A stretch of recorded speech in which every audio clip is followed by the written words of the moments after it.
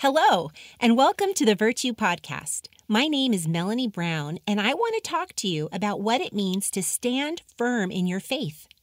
1 Corinthians 16, verse 13, commands us to take a stand, to hold tight to our convictions. What do you stand firm on? Alexander Hamilton is credited with the quote, "If you don't stand for something, you will fall for anything." In other words, if you don't have a strong conviction, you will easily accept any weak, unbalanced, or biased viewpoint. What do you stand for? What are the things you're willing to risk your life and reputation on? Is it politics? I know some Christians who are more passionate about their political party than they are about Jesus. Are there traditions or preferences that you just won't budge on? I think about Paul and how he was all things to all men without compromising the integrity of the gospel. Are you easily swayed by the opinions of others and find yourself being influenced by the culture? The Bible tells us, do not be conformed to this world. Don't copy the behavior and customs of the world. That's in Romans 12, verse 2. And the Message paraphrase says it like this: don't become so well adjusted to your culture that you fit into it without even thinking.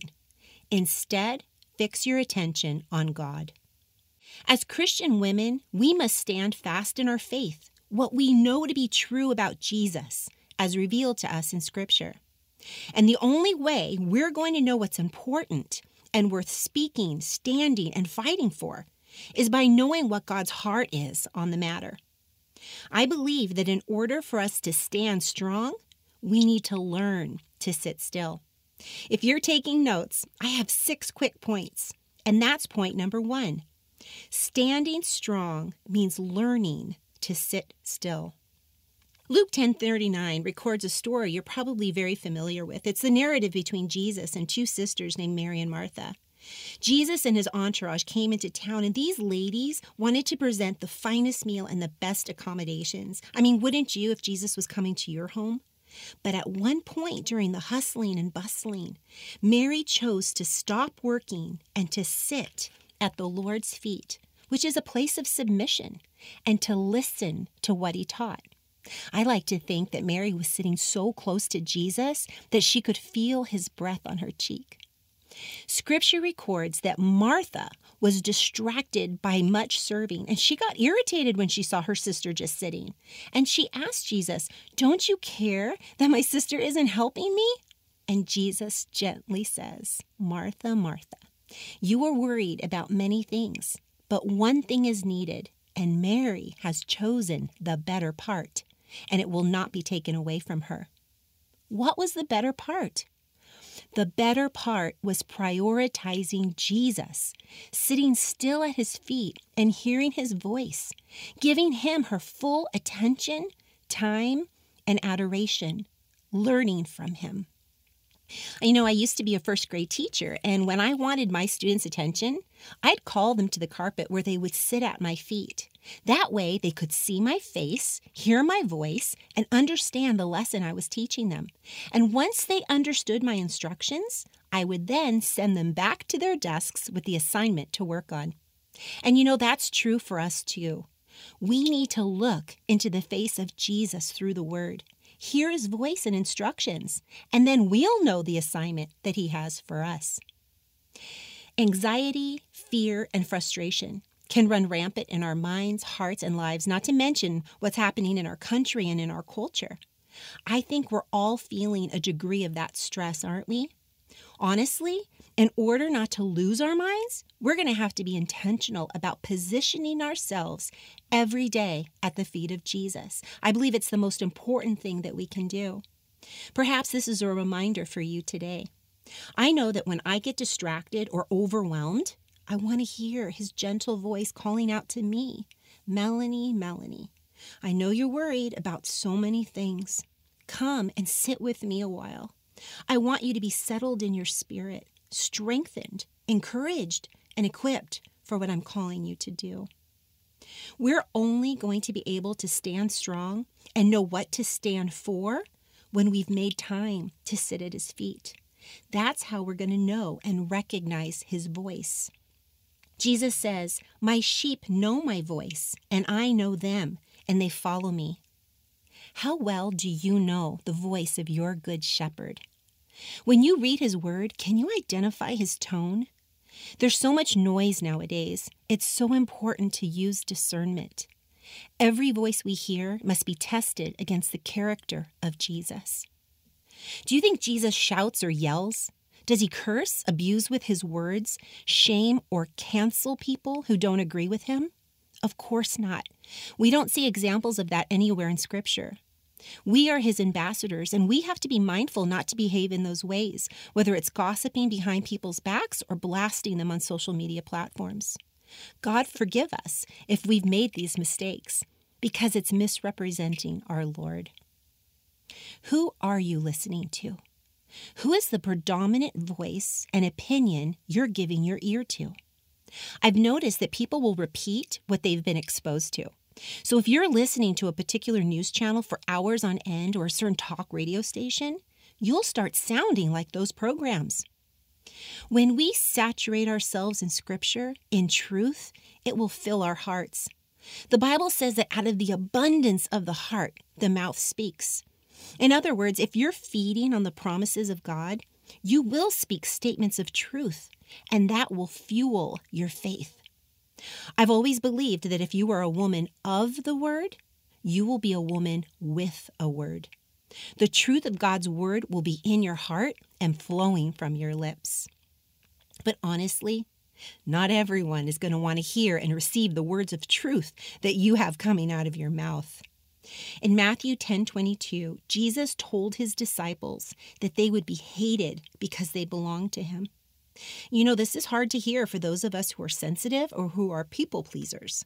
What? What do you mean you don't like me? The fact that we align ourselves with Jesus is enough to bring opposition, which is point number 2. Standing strong means expecting opposition. It means expecting opposition. I think when things get hard or we get hurt, our tendency is to back down or bow out. But the word for us today is stand firm in the Lord. That was first spoken to the early church. They were feeling oppressed, marginalized, and conflicted because they were living in a very pagan society. There was temptation to compromise their beliefs in order to blend in with their surroundings. Have you been feeling tempted to go with the flow, keep quiet, and just try to blend in? I get it. Most of us don't want to be argumentative. We're not looking for confrontation. But you know, if you're attempting to follow Jesus and live a life of holiness, you will be opposed. That opposition could come in many forms. You might be labeled, left out, or misunderstood. You could be attacked on a personal level with false accusations. A position you hold or even your job could be in jeopardy. It could put a strain on a relationship or cost you friends or followers on social media. But we don't want to get intimidated or bluffed into silence because of the pushback we might receive when we stand for righteousness. I think about Paul in the book of Acts. He had to be resilient because he endured so much persecution.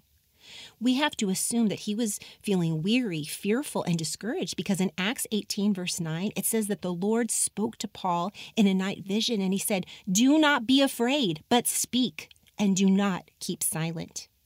And the Lord had to reassure Paul that he wasn't alone. See, God was standing with him. Can I ask you a question?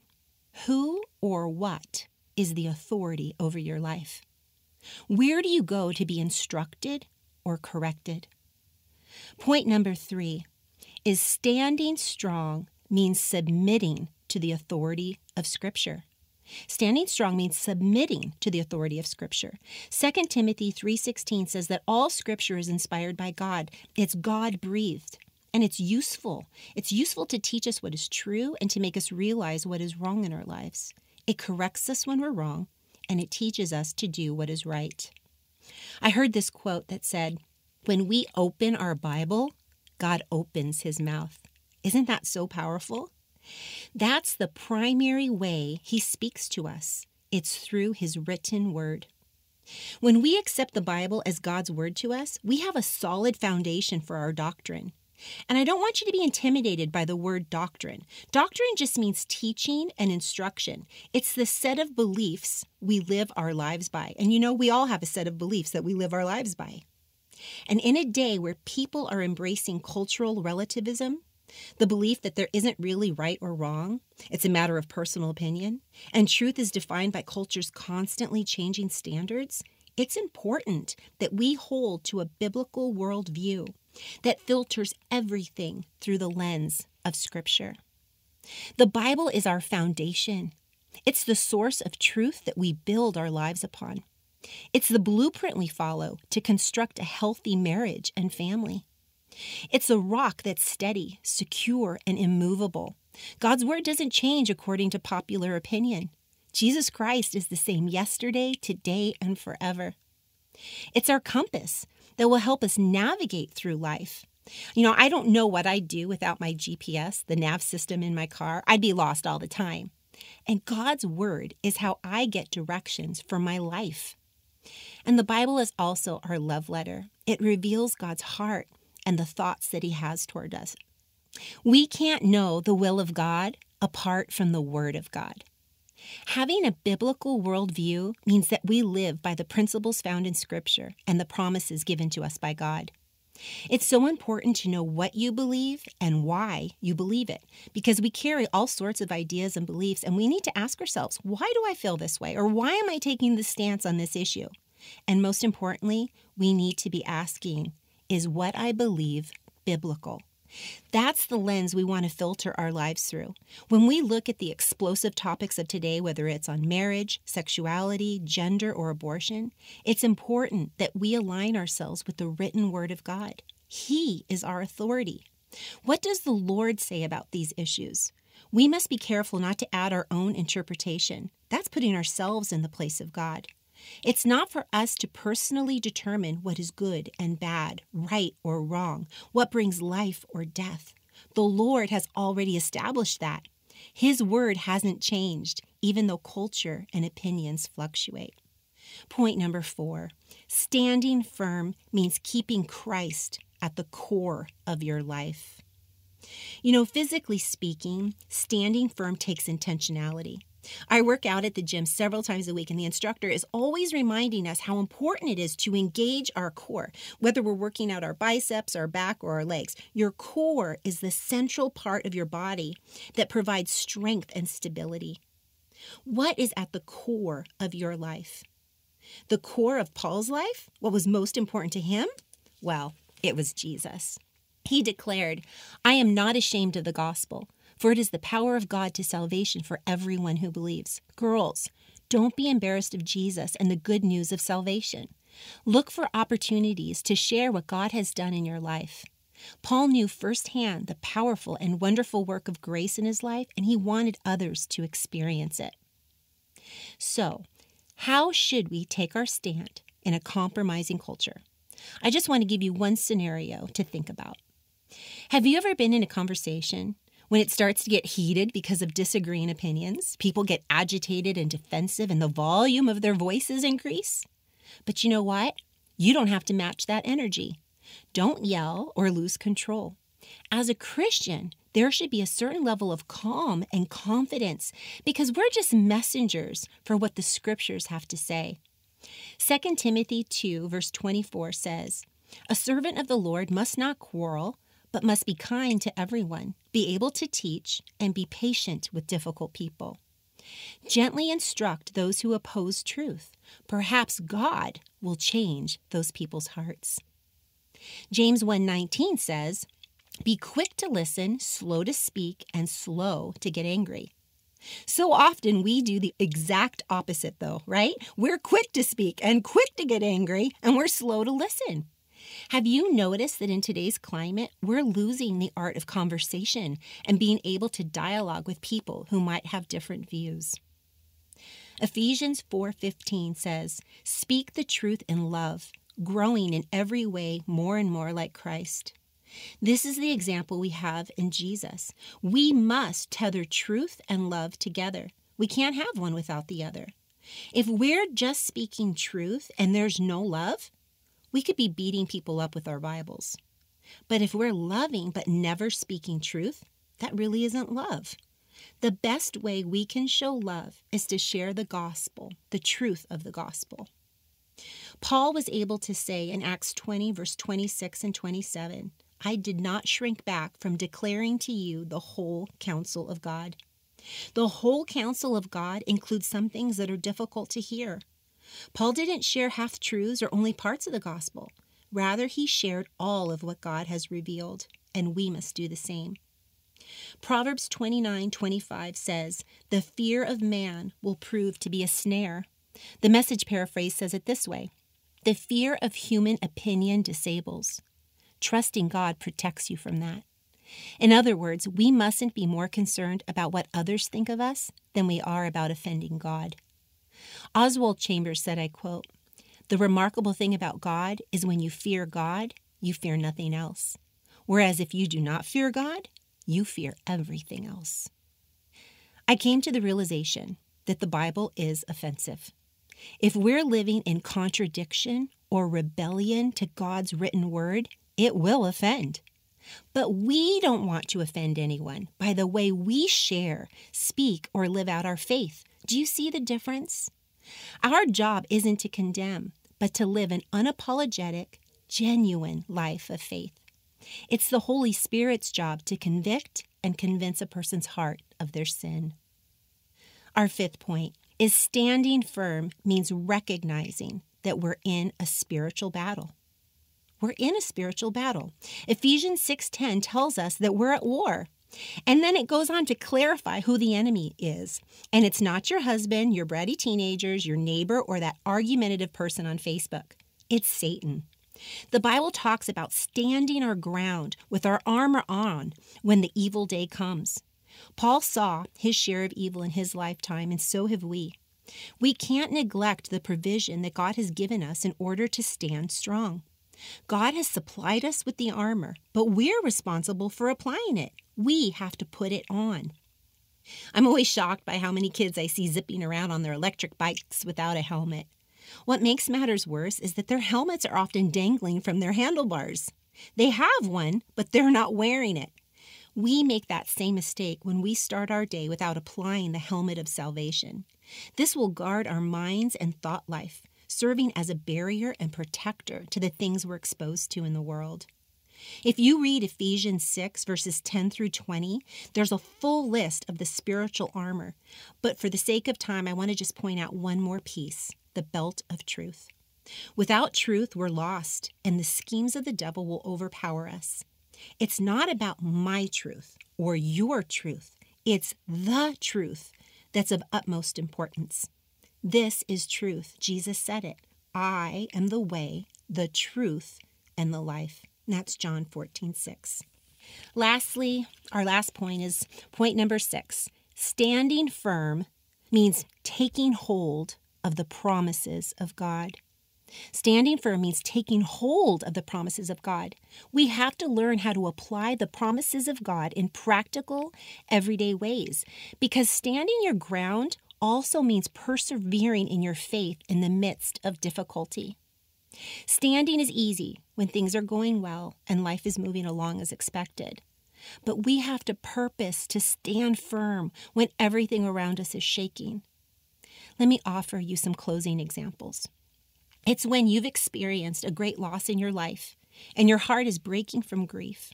Trust that God is aware of your pain and sorrow and that He bottles your tears. And you stand firm on the promise that He is close to the brokenhearted and He will never leave nor forsake you. It's when you have a prodigal child and you don't give up hope for their return. You stand in faith, believing that the work that God has begun in them, He's faithful to complete. The story isn't over.